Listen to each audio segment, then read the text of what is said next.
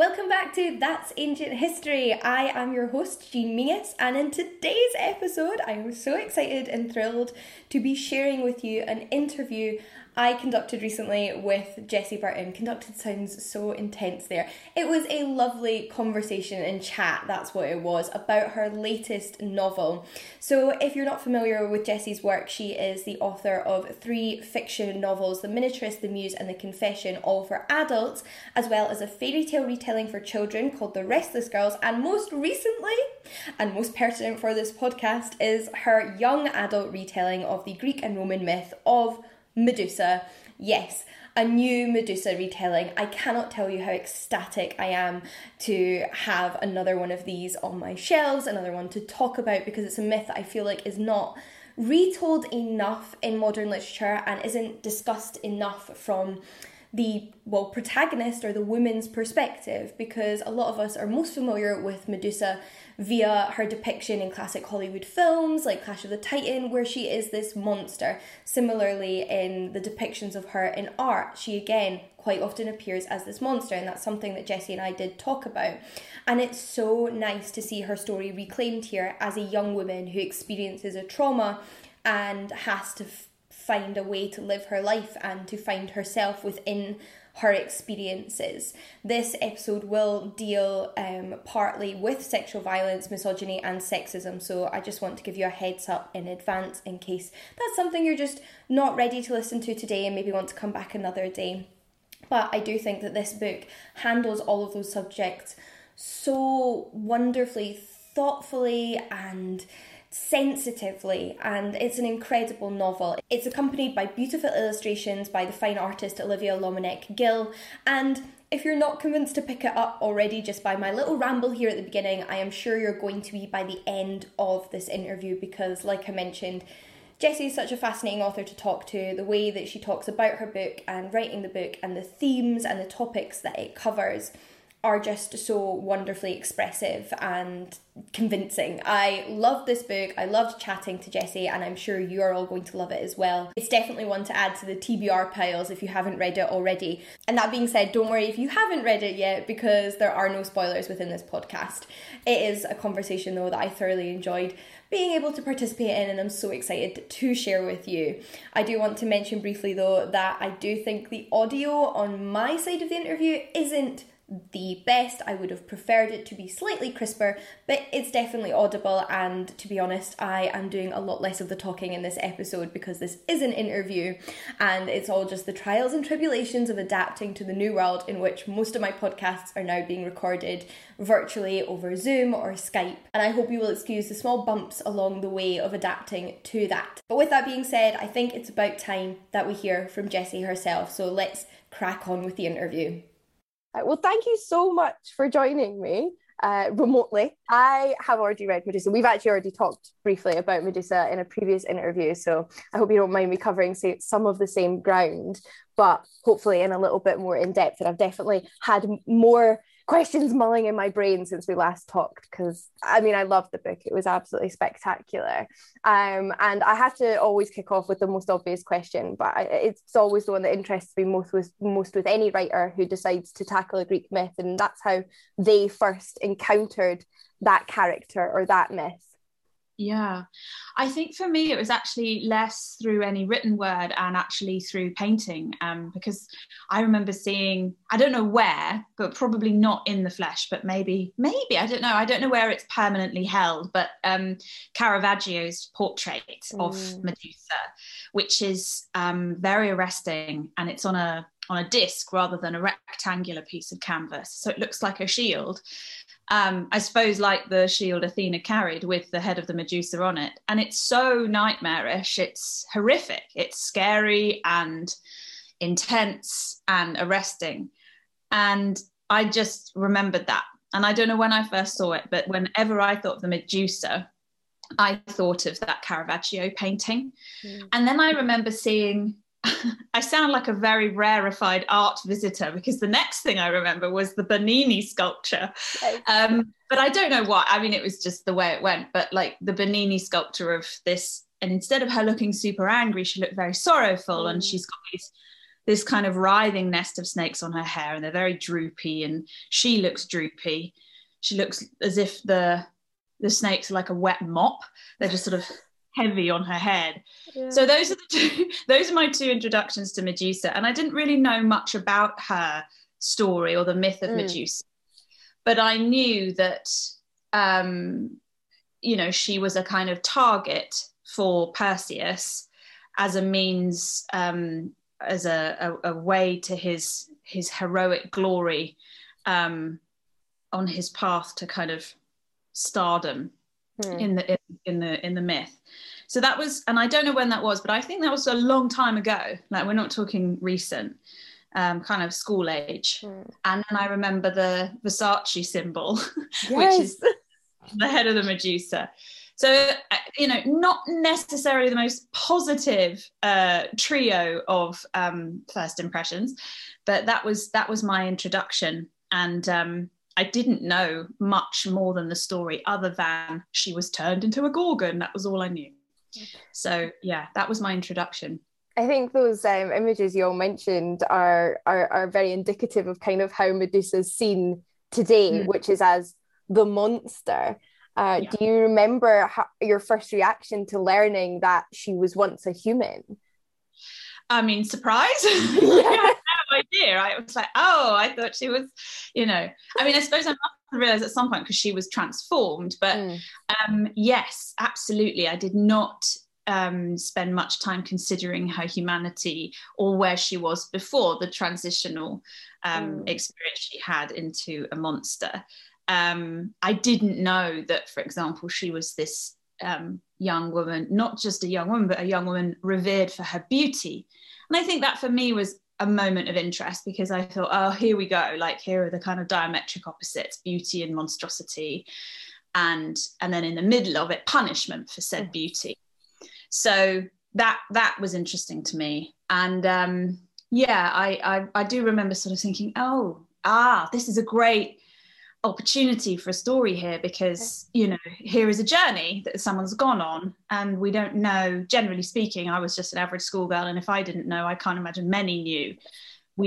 Such a imposing idea, this sort of bodiless woman with a head of snakes, that you stay with that rather than exploring the other side of the story.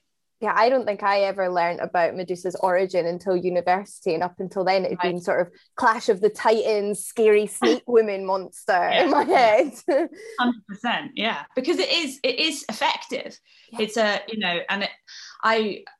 before I started writing the book, I did a little bit of research, not too much, but there's Hélène Cixous, I probably can't pronounce it right, she's a French writer, who wrote about Medusa, and this idea for some that it was sort of feminine monstrosity and feminine horror, but also feminine rage and feminine power. And that as well, I think, is one of the reasons why she's always been so alarming as an image, because she's frightening probably to men and women because of what force she holds within her, and in those very powerful eyes that I first saw in Caravaggio's painting.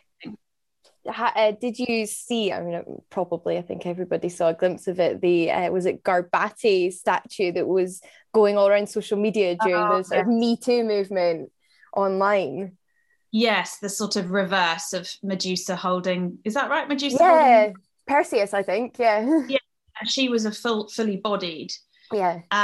Yes, and there was some sort of criticism saying, well, you've sort of objectified her beautiful new body now. Mm-hmm. And also that it's not just enough to just reverse the positions.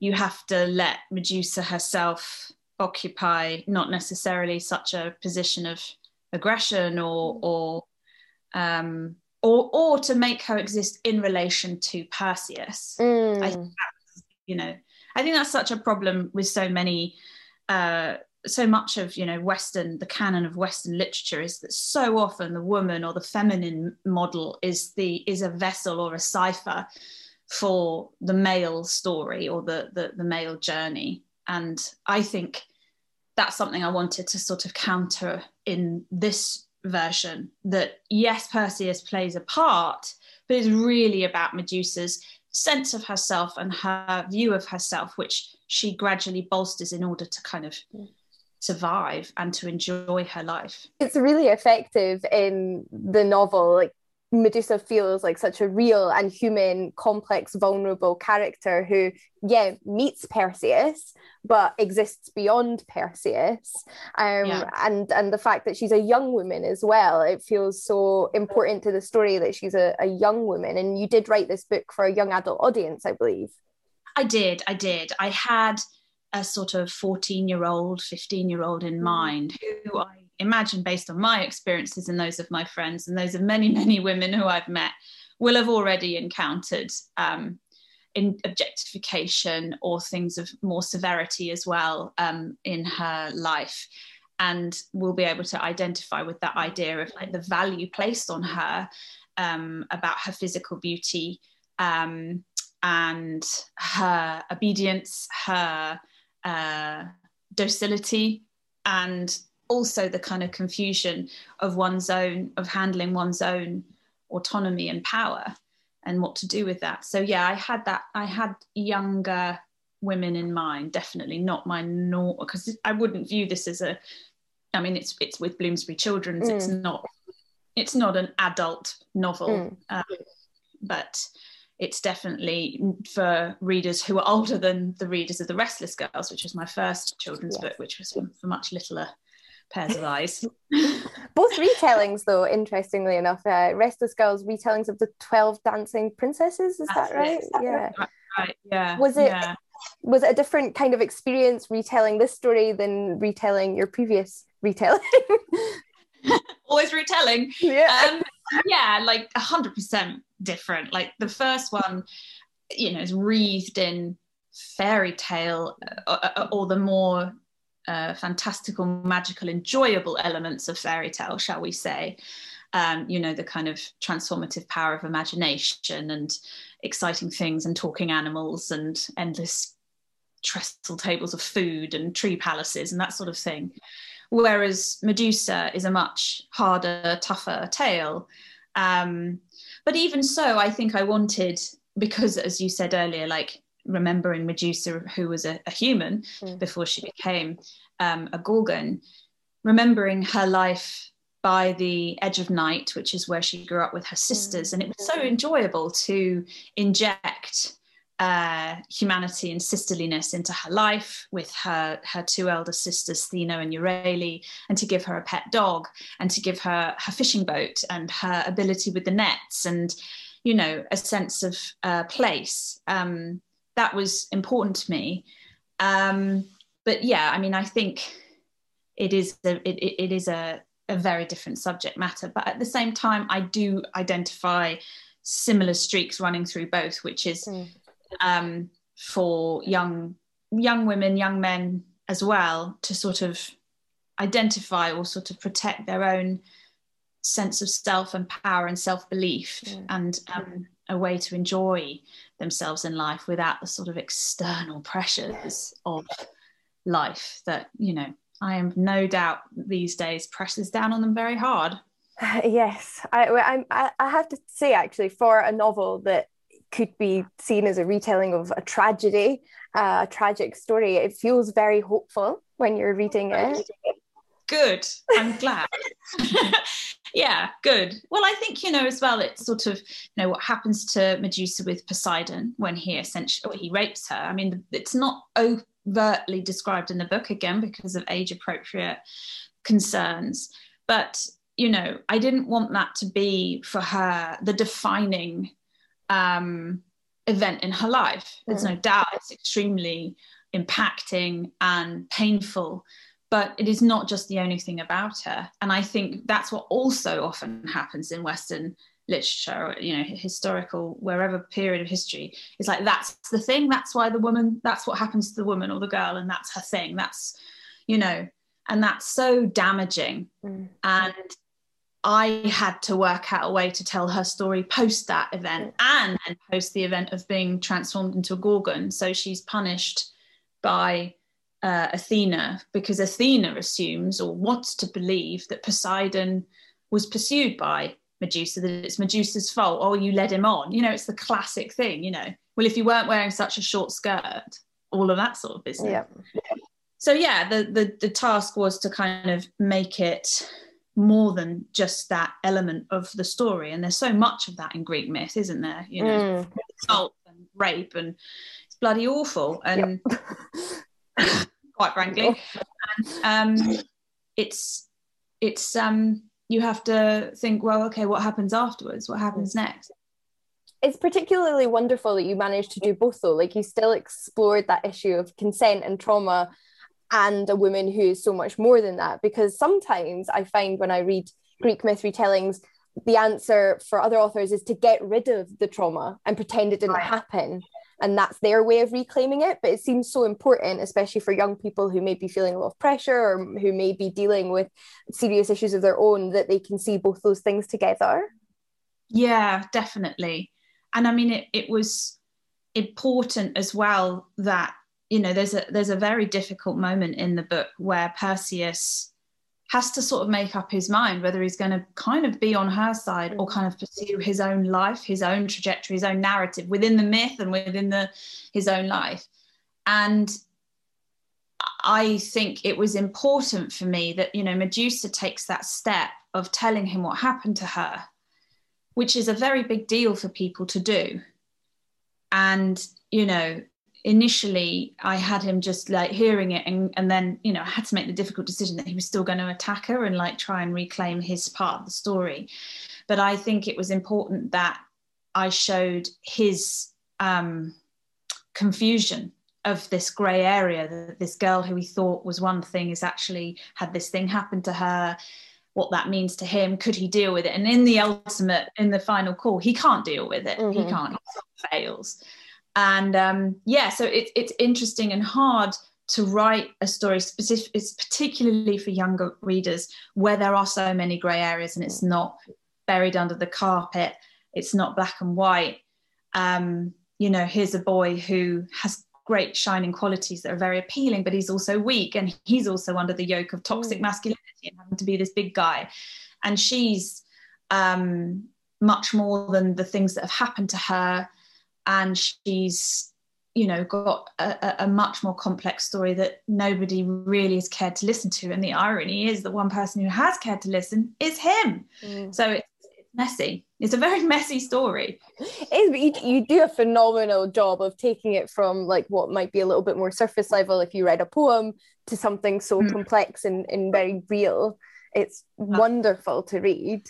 It's interesting actually, because when I think about her conversation with Perseus, there's a lot of parallels drawn between Medusa and his mother and what his mother's experienced at the hands of men. And it reminded me a little bit of that sort of discourse that you see a lot online of, imagine if it was your mother, or imagine if it was your daughter. Is that something you had in mind?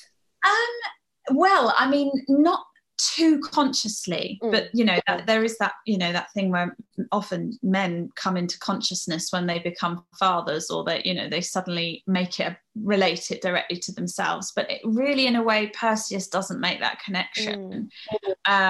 He doesn't see that what happened to his mother, as much as he dislikes what happened to his mother, which was that Zeus violated her and took what he wanted, and that was how Perseus came to be born. He doesn't necessarily make that connection with Medusa and what happened to her with Poseidon. Medusa makes the connection. She's like, how can he not have understood my position? But then I suppose that's the sort of curse of individualism. And, you know, Perseus is just about his own life and his bride-to-be waiting back at Seriphos. And it's not something that I thought of consciously, but Perseus's story, or his mother's story, fits into a continuum that Medusa herself has also experienced, and she's very disappointed in him that he can't see it as an emerging pattern. He doesn't see it like that at all, which is a failure of imagination, a gross failure of imagination on his part. But I think that's also very, very, very common in our society.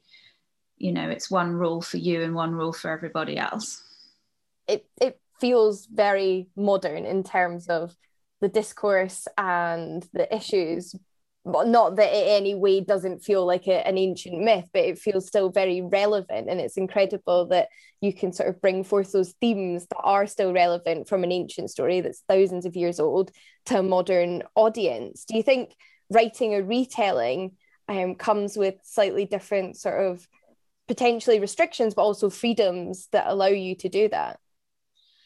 Yeah, I mean, I think it is kind of extraordinary about the myths, the way that they resonate into the 21st century.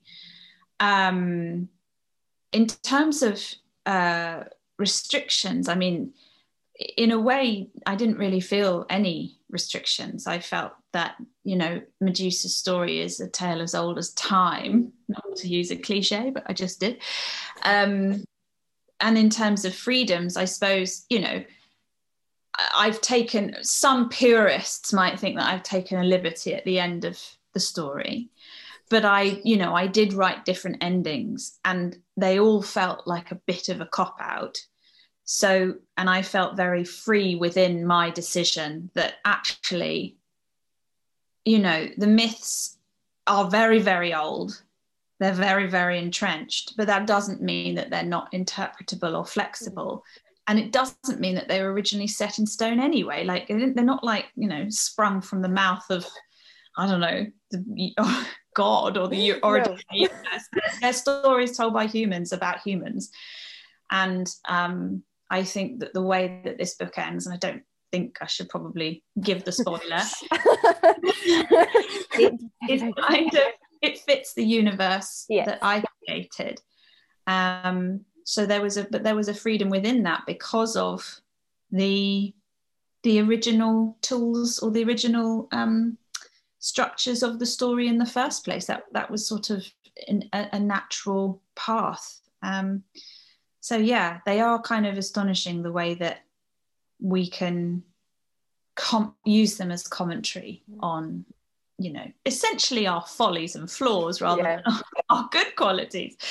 But yeah, it was quite interesting to me how easily the story could be turned into a conversational style, because it is very sort of first person, it's very confiding, it's quite intimate, it's quite casual, but also epic. That, you know, there's a sort of, she describes herself as, or I can't remember the person calls her it, or she describes herself as it, but a sailor poet. And she does have a poeticism to her delivery, which was irresistible to me to use, because I kind of imagined her like in an amphitheater, like, you know, this is my tale, and it has a declamatory or a sort of performative tone, but it's also there are humane little details that, you know, I hope make it feel relatable, I suppose.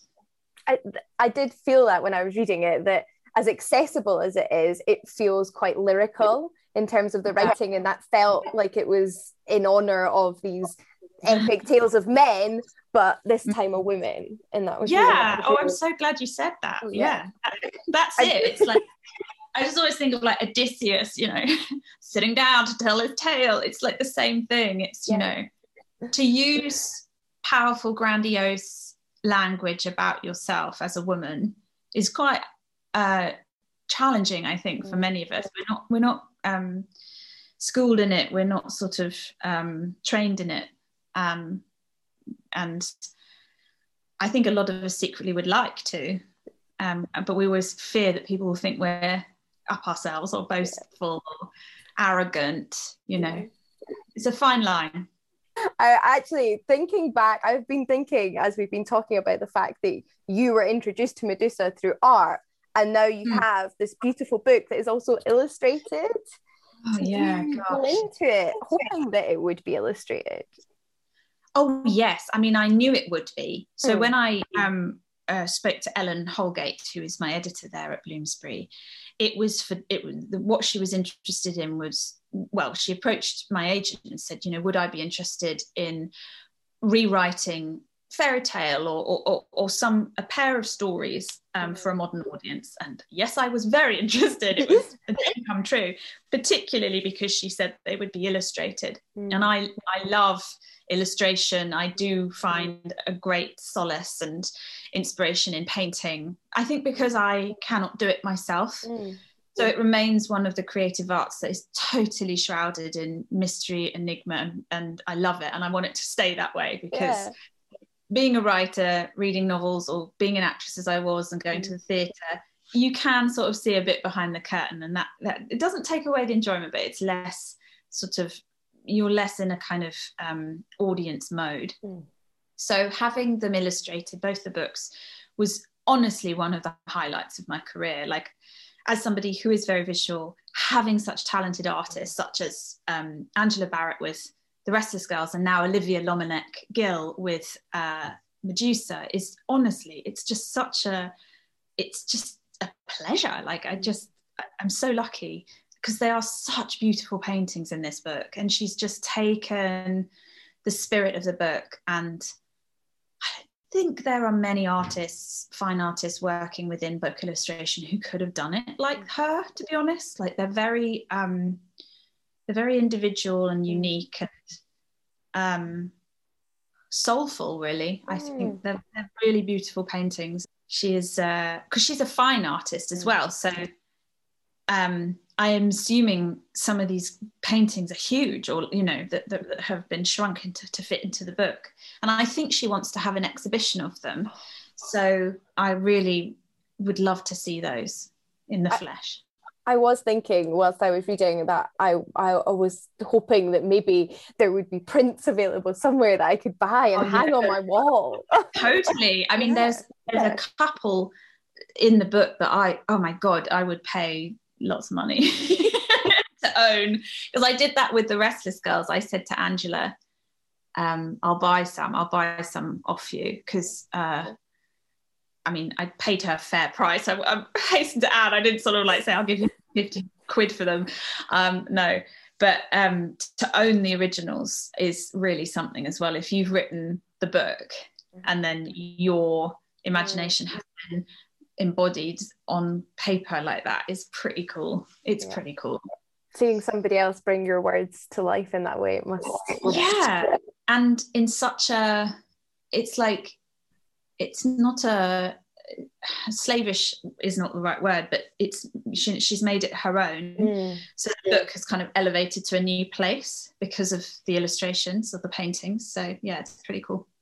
It's wonderful, really, that you have this story that is a retelling from a woman's perspective, that has been written by a woman and has been illustrated by women in areas like classics and fine art, which are maybe perceived as traditionally masculine. Yeah. I mean, it is a positive thing for sure. I went to the National Gallery yesterday for the first time since lockdown, and oh my God, I mean, it was so lovely to be there, but I realised I must have looked at about 50, 60 paintings, and 2 of them by women. In the history of art from like 1450 to about, I think, 1910, I was looking at, and I think about my school curriculum, the books we read. I think, yes, we had an Atwood in there, but everything else was men. Yeah. And women, young women are generally, I think, more willing to ventriloquize, to sort of synthesize themselves into male voices, male experiences, which has always been posited really as the universal experience. But of course it is. And somehow, because of patriarchy and capitalism and all these forces at play, female experiences, women's experiences have been minimized or patronized to a degree that to sort of write about feelings or domestic things or bodily experiences or motherhood or sisterliness or friendship or female dreams has often been not overtly ridiculed, yes, at times, but just considered lesser. And when you're sort of pressed to explain that or to give examples, which I'm often asked to do, it's not actually that easy to do, because it's been so insidious through one's life that you kind of know it's there. And when you speak about it with other women, they know it's there. everyone knows it's there, but when you're asked, you're asked for the kind of concrete empirical evidence. Well, since when have you ever really been, marginalized, or when? And you're like, oh God, but it's every day. Yeah, if it's persistent rather than like niche one-off experiences, then how are you supposed to identify an example? Exactly. And I think, going back to what we said at the beginning about young women who probably by the age of 14 have had bad experiences, every girl and woman I know has had much more than one or two. Mm-hmm. And it's bloody normal for them. And so when it's normal, you want to get on with your life. So you sort of, again, to use the word synthesize, you synthesize that into your life, because you're like, well, I don't know what else to do, because if everything is sort of external to me, well, who am I? I'm not living. So it's hard. It's nice actually when you're talking about that there, the way as well that like female relationships are also dismissed, that this story is about sisters as well. And often you don't think about it in the traditional sense as a story about sisters, but you bring that into the novel.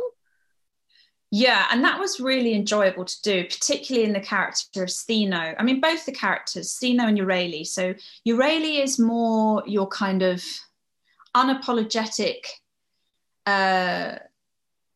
indulger in her own power. She loves her giant feathery wings. I think she goes off every day and does some pretty gnarly stuff in the sky. God knows what she's killing in her talons, but she loves herself. And Stheno is more gentle and much more aware perhaps of the internal tempests in Medusa's mind.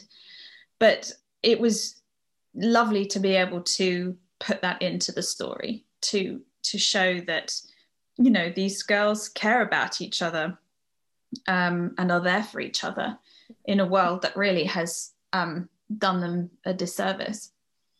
It's actually now like my brain's on a train of thought now as well, that it's lovely that you name the snakes as well, and there are these women almost as well. Yes, there's Calypso, Echo, Daphne. Yeah, that was great fun. And I thought, again, that came to me early in the draft. Like, oh yeah, come on, let's, again, that's just been a block image, this writhing mass of serpents. But to individualize those snakes, to make them part of her corporeal experience of life. So, when she's happy, the snakes are chilled or calm, or like a particular snake might be really alert. Or I think there's one snake that definitely has a bit of a crush on Perseus, and that's kind of like part of her psyche, Medusa's psyche, when she sort of spots this like incredibly fit guy. So yeah, that was again, I suppose, an act of ownership or reclamation of the objectification of Medusa, to make her enjoy her so-called deformity. And I think I see that in young women a lot more, perhaps on social media, or when I was growing up, you really just sort of you're not told to cover up, but I think that's always been a discourse in society, like short skirts or boob tubes or whatever. And I see girls now kind of owning their prettiness or their beauty in a way that I think my generation, I'm 38 now, there was a sort of humility that you had to perform, or a demure element generally. I mean, obviously there were the punks and the other girls who were less willing to kowtow, but in general I think I do see that a sort of understanding in young women that they have a power and that it's theirs and it doesn't belong to creepy older men. I love that, rather than the sort of old-fashioned be pretty but don't know it. Yeah. Oh, there's those awful comments that young men or men make, like, oh, you were pretty until you said you were.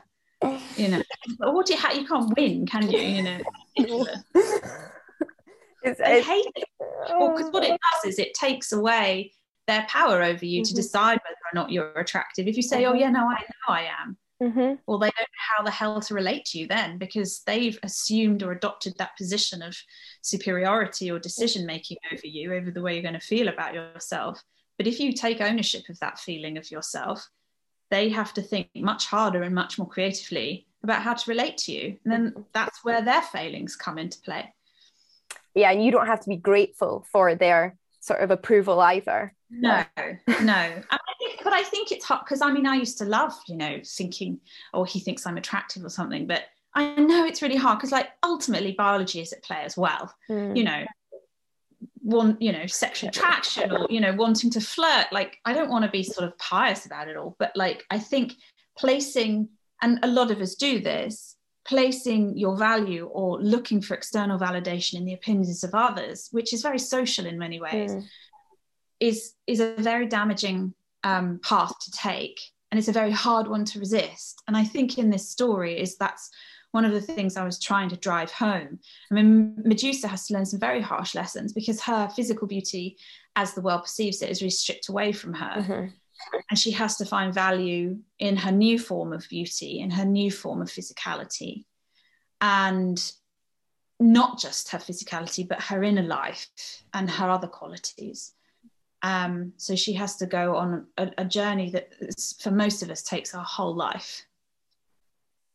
Yeah, I would have adored this book, I know, when I was a teenager, especially since I loved Greek myth anyway, but I never had this to reflect on Greek myth with. I had, the traditional versions or the films where Medusa was the monster, and I think I could have really benefited from something like this. So it's really wonderful that it exists. I'm so pleased you wrote it. The final question of any podcast interview I do, and I apologise for springing it on you, but I like to leave with a book recommendation from the author. It doesn't have to be a Greek myth retelling, just a book recommendation.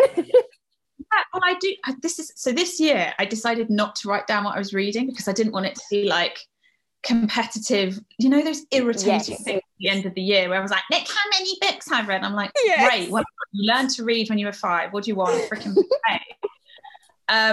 but then that's when it falls down on me, because I can't remember anything I've read, but I can remember one which I read recently, and it's called Sorrow and Bliss, and it's by Meg Mason, and it's an adult book. And it's about this woman her mental health disorder is never named, and I think that's really an interesting decision of the writer. But it's basically she reaches rock bottom, and she is plotting back her childhood, her teenhood, her young womanhood to the moment. And it's a portrait of a family. It's very funny. Like, it's so oddly dark and yet very funny, and it's a real feat to pull off. And the writing is just so superlative that I devoured it, and I hope it does really well. And I think it's out in July or June, I can't remember when, but that was a good one. The writing was brilliant. I can include a link to that in the show notes, but that sounds good. I'm going to be looking at yeah it's funny, because it's like, it's not self-pitying, and it's not over self-dramatizing. It's very matter of fact, but it's the tenderness is palpable, but like there's so much sharpness as well, which I really appreciate. Oh wow, that sounds wonderful. Almost as wonderful as your book, I'm sure. Oh well, thank you so much for joining me to chat more about Medusa and the writing process and feminism and art and everything. Really, that's my pleasure. I could have talked more, but we won't drag it out. Like, I mean, how common do you think people listen to like 3-hour podcasts? Maybe that's a niche I could get into. But I mean, you never know. You could do like 3-parters. Yeah, that's very true. Actually, I think briefer the better. But like, yeah, I think it's a tough art. But yeah, I very much enjoyed this one. Oh, thank you so much.